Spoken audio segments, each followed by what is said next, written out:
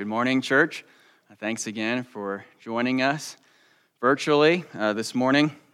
As we begin, since we don't have our normal announcements time, I just want to highlight again that Chris Bradley is holding a Sunday school class today at 4 p.m., and it's on Romans chapter 8 on the topic of suffering, and so you can join them virtually. You can find more details about that in our Friday email, which I cannot encourage you strongly enough to subscribe to. If you're not subscribed to it, it's at the bottom right of every page on our website.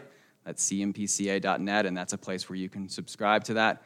And then you can also contact Chris directly through information that's in your church directory. I want to add to that announcement one request for you all this morning. One of the things that's really tough for me, and I'm sure for many of you about this virtual situation, is that I can't see you. So I'm looking into a camera, and I'm looking at seats that are empty.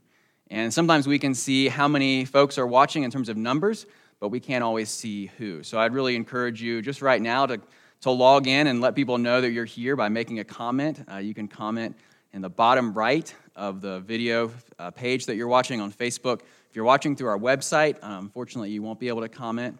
But just say something like, hey, I'm here, or welcome, or ask other people how they're doing. And it's just one way, even as we can't see each other physically, that we can know that we're with other people as we watch it. We're not anonymous. We're gathered, even though we're gathered digitally. Today is Palm Sunday. It's easy to forget in the midst of everything that's going on in our world right now that we're actually 1 week away from Easter, the largest, most important holiday in the calendar of the church throughout the year. And so today's Palm Sunday, which is the Sunday that Jesus entered Jerusalem on his way to die. And so as we turn away from 1 Peter, we're going to return to our series on 1 Corinthians 15.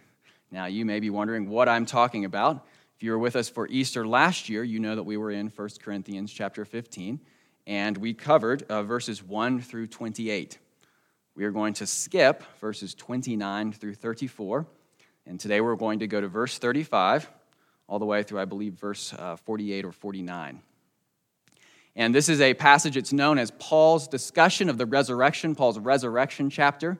And last year, when we began our 1 Corinthians 15 series, we talked about the importance of the gospel, and Paul gave us a summary at the very beginning of this chapter. Jesus died for our sins. That's what's of first importance, and he rose from the dead.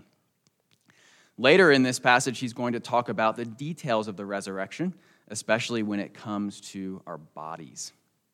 And that's part of the reason we're looking at this passage today. Our bodies are part of our challenge right now, right? The reason that we can't gather together is because our bodies are susceptible to sickness.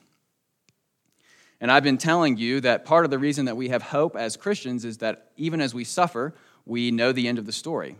And so part of the question is, what's the end of the story when it comes to our bodies?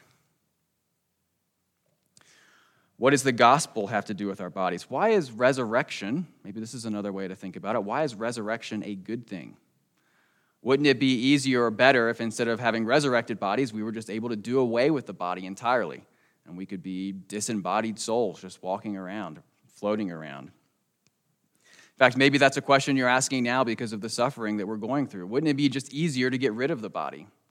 Doesn't the fact that we can gather virtually over Zoom or calling each other on the phone prove that our bodies are unnecessary? In fact, maybe even a liability.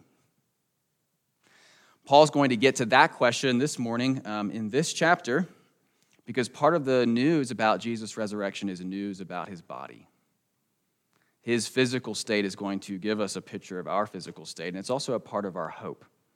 Our hope is not just that we're saved from our sins, although that is certainly our most important hope, but it's also in what's going to happen to us physically. And so it's with those questions that I'm going to invite you to turn with me to 1 Corinthians chapter 15. It's been almost a year here, but we're going to be starting at verse 35. And as we come to this verse, this chapter, remember that this is God's word. And God tells us that his word is more precious than gold, even the finest gold.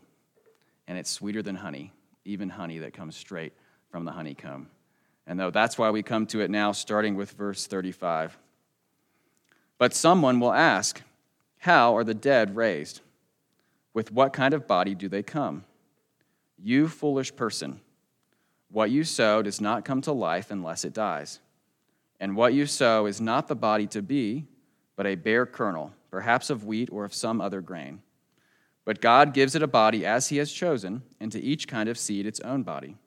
For not all flesh is the same, but there is one kind for humans, another for animals, another for birds, another for fish. There are heavenly bodies and earthly bodies, but the glory of the heavenly is of one kind, and the glory of the earthly is of another. There is one glory of the sun, and another glory of the moon, and another glory of the stars, for stars differ from star in glory. Verse 42. So it is with the resurrection of the dead. What is sown is perishable. What is raised is imperishable. It is sown in dishonor. It is raised in glory. It is sown in weakness. It is raised in power. It is sown a natural body. It is raised a spiritual body. If there is a natural body, there is also a spiritual body. Thus it is written, the first man, Adam, became a living being. The last Adam became a life-giving spirit. Verse 46. But it is not the spiritual that is first, but the natural, and then the spiritual. The first man was from the earth, a man of dust. The second man is from heaven. As was the man of dust, so also are those who are of the dust. And as is the man of heaven, so also are those who are of heaven. Just as we have borne the image of the man of dust, we shall also bear the image of the man of heaven. I invite you to pray with me as we come to this portion of God's word. Our Father in heaven, we thank you, as always, that we can gather together with your people, even if it's virtually. And we thank you for your word that you provide for us during times like these, that you give us answers to the questions and the problems and the difficulties that we face. We thank you for the answers that you give us here about the resurrection, and not just the answers, but the hope. We ask that you would use this passage now to give us that hope in Jesus, in his resurrection, and the hope that we can also have in ours that we look forward to. And we ask these things in Jesus' name. Amen. In this passage of verse 35, begins by asking this question, how are the dead raised? With what kind of body do they come? And Paul immediately says, you foolish person, which implies that he's answering an objection here that doesn't seem to be innocent. It's people who think that the idea of the resurrection is silly. And so he's telling them that they're silly as well. Part of the reason they might be thinking that the idea of the resurrection is silly is they're thinking of it potentially as just a resuscitation. So we have these bodies that are faulty and frail, right? Why would it be a good thing to take a body that's so broken that it's died and to then bring it back to life? In what sense could that be any good news? And it seems like perhaps they're even making fun of Paul for his discussion of the resurrection, his hope that he has in Jesus being raised from the dead. And so potentially that's part of what's going on in this passage. And so that's why he tells them that they're foolish, and then he gives them some ideas, some illustrations to explain what it's like to have a new body, to have a resurrection body. We're told first there's this image in verses 36 through 38 of a seed and a grain. He says, what you sow does not come to life unless it dies, and what you sow is not the body that is to be, but a bare kernel, perhaps of wheat or of some other grain. But God gives it a body as he has chosen, and to each kind of seed its own body. Now, this may seem somewhat strange at first, but there's an illustration here that he's trying to tell them that there's something that's the same and something that's different about these new bodies that they're going to have. He's using agricultural illustrations because these are things that these people understand. They understand how agriculture works. So there's a seed, and it grows into a full body, which means that there's something that remains the same. Our body right now, our earthly body, is that seed. The body that we're going to have is the full-grown grain. In other words, this is not something totally different, but it's related to the bodies that we already have. On the other hand, there's going to be something very different. The technical term here would be that there's going to be a continuity between the bodies we have now and our future bodies, and a discontinuity. Just like the seed is connected to the plant that it gives birth to, but it's also very different, right? Plants and seeds are not the same, and yet one leads to the other. He also is making another point here, which is that the seed dies. Verse 36, what you sow does not come to life unless it dies. Our bodies also will die. But if we're in Christ, he's going to bring us to life. He's going to give us that new body. And so he's telling them basically this isn't just a corpse that's being resuscitated. Instead, it's a new body that God is making from your old body. It's connected, but it's also different. It's going to be something greater and better in the same way that a plant is greater and better than the seed that it comes from. It then goes on to use another image. So we've got the seed plant image. And then he gets to this other discussion that seems a little strange, where he talks about animals and birds and fish and heavenly bodies and earthly bodies. And he's talking about how they have different kinds of glory. And this discussion seems to get a little confusing at this point. And so I think one way to think about it is this. Paul is trying to make sure these people know that their new bodies are going to be physical, in the same way that their old bodies are physical. They're also going to be different. There's physical things on earth. There's physical things in heaven. Your old body is physical. Your new body is going to be physical. But it's going to be different. It's going to be different in the same way that there are some things on earth that are different than things that are in heaven. And so again, there's this idea there's going to be something different, something the same. Now, we don't live in an agricultural society, and so these illustrations perhaps don't make quite as much sense for us. If I were going to rewrite Paul's letter today, I would rewrite it in this way. I would use the illustration, potentially, of a car. I would say, there's a difference, right? There's a lot of forerunners on the road in Colorado. And there's say a 1984 4Runner, the first 4Runner that ever came out, and there's a 2020 4Runner. This would be sort of the seed and grain illustration. The 1984 4Runner and the 2020 4Runner are related. They're the same make and they're the same model. They're also very, very different. They're connected to each other. They're something the same. If you were to look at them, you would see some similarities, right? They both are going to have the Toyota symbol on the front. They both have a similar shape, but the 1984 one's going to be boxier than the 2020 one. That's going to be smoother. And so there's things that are the same. There are things that are different, but they're related. They are intrinsically connected. Don't imagine then, when we think about these bodies, it being the 1984 car, just redone, but it's an entirely new car that's also connected and related.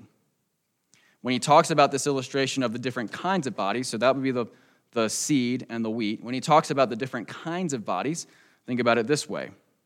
There's glory that comes with a minivan, and there's glory that comes with a Porsche or a Ferrari. They both have their own type of glory, and they differ. Now, you might be thinking, what kind of glory can a minivan have? And that's a question many people ask. Of course, we have the video from 2012. I believe it was Toyota came out with about the Swagger wagon to demonstrate that there is a type of glory that comes with a minivan.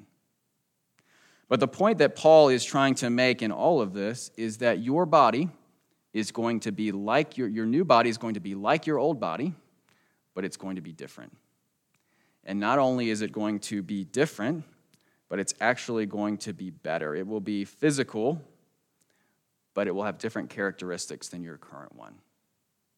And that, by the way, we're going to get to this in a minute. This is part of the reason it's good news that we keep our bodies. It might be tempting, right, to think, can't we just get rid of these bodies with their sickness and their limitations? And yet it's not the body that's bad, but it's sin as it has effects on it, as it damages it and mars it. And so all of this is a build-up to verse 42. So to summarize everything that's come before, there's people who have concerns about the body, and they wonder if it's even a good thing to have a new body. Paul uses an agricultural illustration to touch on that, to say that your body, the one that's going to come in the future, is going to be greater and better than the one you have now, but it's going to be connected to it. It's not going to be a separate body, but a restored and a renewed body. And that's the point he makes here in verse 42. So it is with the resurrection of the dead. What is sown is perishable, the seed there, your old body. What is raised is imperishable, your new body. It is sown in dishonor, that's your old body. It is raised in glory. It is sown in weakness. It is raised in power. It is sown a natural body. It is raised a spiritual body. In other words, we experience suffering in our bodies now because they are under the reign of sin. We're susceptible to pandemics now because our bodies are affected by the fall. We're susceptible to age and decay because of the effects of sin in this world. And so it's not the body that's bad, but sin. And when we receive our new bodies, they're going to have these new characteristics, this new glory to it. The old body is like the seed that's sown. The new body is tied to it, but it's raised up as something even greater and better. And so, for us, the point is this: there are many things about our new bodies that we can hope for and long for. In terms of sickness, one day we will have bodies that cannot become sick. One day, no one will have diabetes and have to check their insulin. One day, there won't be urgent cares and hospitals. Those are things for bodies that are perishable, verse 42. The new bodies that we look forward to are imperishable. It's not just sickness, but it's also age. There's going to come a time where we won't feel the effects of old age. We won't worry about having loss in our bodies. We won't worry about losing strength and mobility. We won't have to deal with the weakness of this body. We're told in verse 43, it's sown in weakness, it's raised in power. So we're going to go from perishable to imperishable. And we're going to go from weak to powerful. It won't just affect us in terms of sickness and old age, but there will also be consequences and results in terms of shame. We won't associate our bodies anymore with feelings of shame. We won't associate it anymore with not feeling like we're enough, like we have to do and change over and over just so people might find us acceptable and worthy. Instead, our bodies will be something that we take joy and pride in. We'll delight in them. They won't bring us shame and anxiety, but instead they'll bring us glory and satisfaction. That's part of the point that Paul is making here. People will walk around and they'll be proud of their bodies, and they'll be glad to be seen. We won't walk around wondering, man, is this part of my body wrong? If I could just change this other part, then everything would be okay. But instead, we're going to have these bodies that are characterized not by dishonor, verse 43, but characterized by glory. There's this holistic vision then of what the new body is going to look like. It's going to be untouched by sickness. It's going to be untouched by age. And it's going to be untouched by shame. It's something that we're going to always enjoy and rejoice in rather than fight against or be ashamed of. And so as these people, and perhaps us, are wondering what good the body is, Paul points out to them how good it is and how good it will be. He tells us about how this is going to take place in verse 44. It is sown a natural body, it is raised a spiritual body. If there is a natural body, there is also a spiritual body. Now, this can be confusing because oftentimes we're not clear about what the word spiritual means. But when Paul uses the word spiritual, what he means is something that is controlled by the Holy Spirit. Think, for example, in this same letter, he discusses the spiritual gifts, which are gifts that are given to us by the Holy Spirit. And so when we talk about this natural body versus the spiritual body, he's not talking about a physical body versus a non-physical body. As many people have pointed out, the spiritual body, if it wasn't physical, would actually be an oxymoron. It would be a contradiction in terms. What he means is actually something different. The natural body is the bodies that we have now. Right now, you have a natural body. It's perishable. It can be affected by sin. It's weak. You can easily falter. It has dishonor to it. The spiritual body is the body that's to come, and it's going to be a body that's characterized by the Holy Spirit. And so it's going to be a body characterized by strength and power. It's a body that won't perish. And so when he's talking about that, what he's talking about is the animating force behind the body. You have a body right now that's controlled by sin in many ways.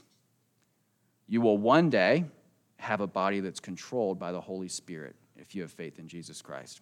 That's what the resurrection means for you. So it's a discussion about what the animating force is, right? Jesus did not sin, but his body was subject to sin before he died. After he rose from the dead, his body was no longer subject to sin. He had a spiritual body. You could think about it this way as well. When you became a Christian, you didn't stop becoming susceptible to viruses, right? You didn't suddenly, if you had a cold when you became a Christian, that cold didn't suddenly disappear. While the Holy Spirit came into your life, you still had a body that was under the reign of sin. Jesus now has a body that's powered by the Spirit. You will have a body one day that's powered by the Spirit as well. And it's still physical. If we're going to continue our car illustration, it would be like this. The old body, a car powered by gas. That's the natural power, right? The new body is going to have a different power. Maybe it's an electric car. Still a car, right? Still physical. And it's powered by something radically different. The same is true of the bodies that we look forward to. They're going to be powered by something radically different because they're going to be spiritual bodies. They're going to be powered by the Holy Spirit. And so this explains a lot of things for us as Christians. Of course, it explains our hope, right? We look forward to these imperishable bodies. It also explains why our bodies matter so much now. This is why Christians have such a strict sexual ethic. It's because we believe that our bodies and our souls are connected. Our bodies aren't just something that's an instrument that we use now that at some point we're going to throw away, but what we do in our bodies affects our souls. It affects our spirits. That's the point that Paul makes earlier in this book in 1 Corinthians chapter 6. So our bodies are incredibly important. Our bodies are going to be renewed. We're going to have new bodies one day. That's why it doesn't satisfy us to be virtually present with people. That's why even though I can see, you can see me, and I can't see you, and we're present with each other in a sense, there's a sadness because our bodies are away from each other. God made us to be physically present, to be with each other in our bodies.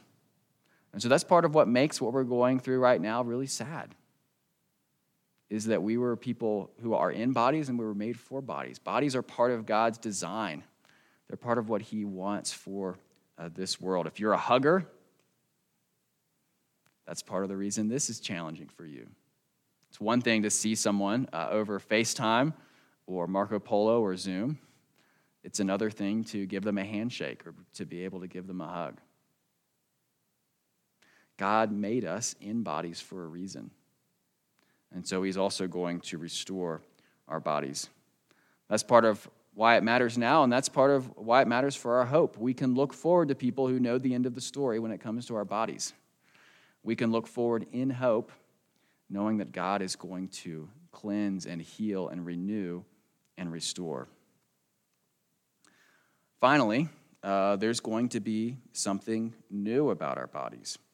It's not just that we're not going to experience all these bad things, but there seems to be some things that are even more glorious that we can't even imagine about our bodies. Remember the illustration of the seed and the plant. The seed and the plant are the same, they're connected, and they're radically different. There's something much more wonderful and full about a plant than its seed.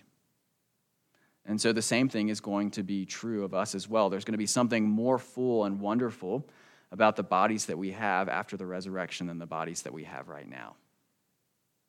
Now I'm going to say something that's I think is going to be controversial, and I think many of you are going to disagree with me about. When it comes to the Narnia books, my very favorite of all of them, I'm just going to say it, is the last battle.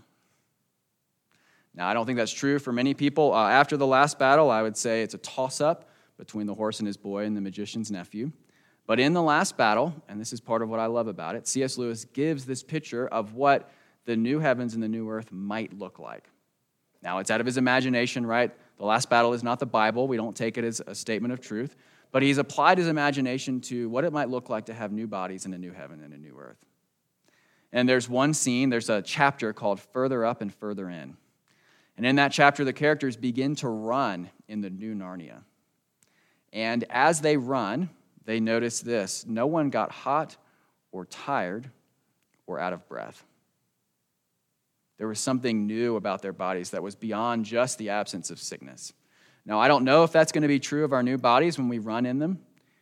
That it may be true, it may not be true. That was C.S. Lewis's vision, but it's there to highlight that there's going to be something even more glorious. And we can only imagine now the way that God is going to restore and renew our bodies in such a way that we're going to experience things we've never been able to experience before. And so this understanding of the body, it gives us an understanding of what's so hard now about living in bodies. Gives us an understanding about our hope for the restoration of our bodies, and also our hope of greater and more glorious bodies. Paul then goes on to tell us that this is a result of Jesus. Verse 45, the first man, Adam, became a living being. The last Adam became a life-giving spirit. 47, first man was from the earth, a man of dust. The second man is from heaven. As was the man of dust, so also those who are of the dust. And as is the man of heaven, so also are those who are of heaven. Just as we have borne the image of the man of dust, we shall also bear the image of the man of heaven. Paul's making 2 points here. First, there's a sequence. We live in bodies of dust right now. We live in bodies that are characterized by Adam rather than Jesus. That's what we have now. We look forward to the day when that sequence will finish. That's why he says in 46, not the spiritual that it's first, but the natural and then the spiritual. We're in the natural now, we'll be in the spiritual later. But the second and more important point is that we will be in the spiritual because Jesus is in the spiritual. We saw in the book of 1 Peter that we're connected to Jesus. What's true of him is true of us. And in that book, the point was about suffering. Jesus suffered, we'll suffer. He is glorified, we will be glorified. In this section, it's the same point applied differently. What's true of Jesus' body will be true of our body. He has a new and glorious body that's imperishable. We will have a new and glorious body that's imperishable as well. He has a body that was characterized by weakness, but is now characterized by glory and power. We will one day have bodies that are characterized by glory and power as well. And this is true because Jesus chose to suffer in his body so that one day we would be free of suffering in ours. Jesus came and lived in that natural body on this earth. He suffered the things that we suffer. He suffered sickness. He suffered limitations. He suffered weakness. And he did all of that without sin so that he could ultimately suffer on the cross for our sins. But our hope is not just in his death, but also in his resurrection. Because he died in his body, but he was without sin. He paid the penalty for our sin. He was raised. He was resurrected. And so we also, because of that, are going to be resurrected too, if we have faith in Jesus Christ. And so what's true of Jesus will be true of us. Verse 49 sums that up. Just as we have borne the image of the man of dust, we shall also bear the image of the man of heaven. We won't just look like Jesus in our character and our holiness. We will also look like him in our physical existence. We will also look like him in our bodies. When I was growing up in my neighborhood in southern Maryland, there came a time when a lot of signs went up at the end of our street that they were building a new section to our subdivision. These homes were going to be larger than the other homes in the neighborhood. They were going to be more elaborate, and they were going to be more expensive. And of course, when you build a new subdivision, one of the first things that you do is you create the model home if you're a builder. It's the first one that you build, most likely. And that model home is the first one that you build because you want prospective buyers to walk through it. You want them to see, oh, this house shows us what the rest of the neighborhood is going to look like. We can buy with confidence, we can have a hope in our houses that are not yet built. We can purchase these new homes because we've seen a model of what the home will look like. And of course, often those homes are given lots of extra bells and whistles and features on them so that people can see all the options that they have as they build their new home. Verse 20, earlier in this chapter, told us that Jesus was the first fruits. In other words, he's the first part of this harvest of new bodies that Paul's talking about. He shows us what the rest of the harvest is going to look like. His resurrection body shows us what our resurrection body is going to look like. In other words, Jesus is the model home. He shows us what the new reality is going to be like. He shows us what we have to look forward to. And he shows us what we long for. But what's amazing about this is not just that Jesus is the model home, but that he's also the builder. We're told in verse 45, the first man, Adam, became a living being. The last Adam became a life-giving spirit. In other words, we have new bodies because Jesus, the last Adam, is a life-giving spirit. He's a spirit who gives life to us. And so what does the resurrection have to do with the body? Why is it good news that we're going to receive new bodies? It's good news because Jesus is the model house. He shows us what our bodies are going to look like. They're going to be bodies characterized not by weakness, but by strength. They're not going to be perishable or corruptible, but imperishable and incorruptible. And they won't be characterized by shame, but they'll be characterized by honor. And this will be true because Jesus is not just the model for us, but he's the builder. He's the one who's going to breathe that life into us and give us new bodies. We'll see next week that he's going to do that for those who have died when he returns and for those who are alive. And so we can have hope in our bodies and hope for our bodies, knowing that Jesus suffered in his body so that one day we would be free from suffering in ours. And that's our hope and our confidence. Please pray with me. Our Father in heaven, we thank you for your word, which encourages us and strengthens us. I ask for this passage that it would give hope to the people of Cheyenne Mountain Presbyterian Church, that you'd use your word to do what it always does, to challenge us and encourage us. We'd be challenged by our need for faith in you, and we'd be encouraged that you're doing it, that you're bringing a new work, not just in our hearts and our lives, but also in our physical bodies. We ask these things knowing that we are people of weakness or people who are perishable. But Jesus is strong and he is imperishable. And so we ask these things in his mighty name. Amen.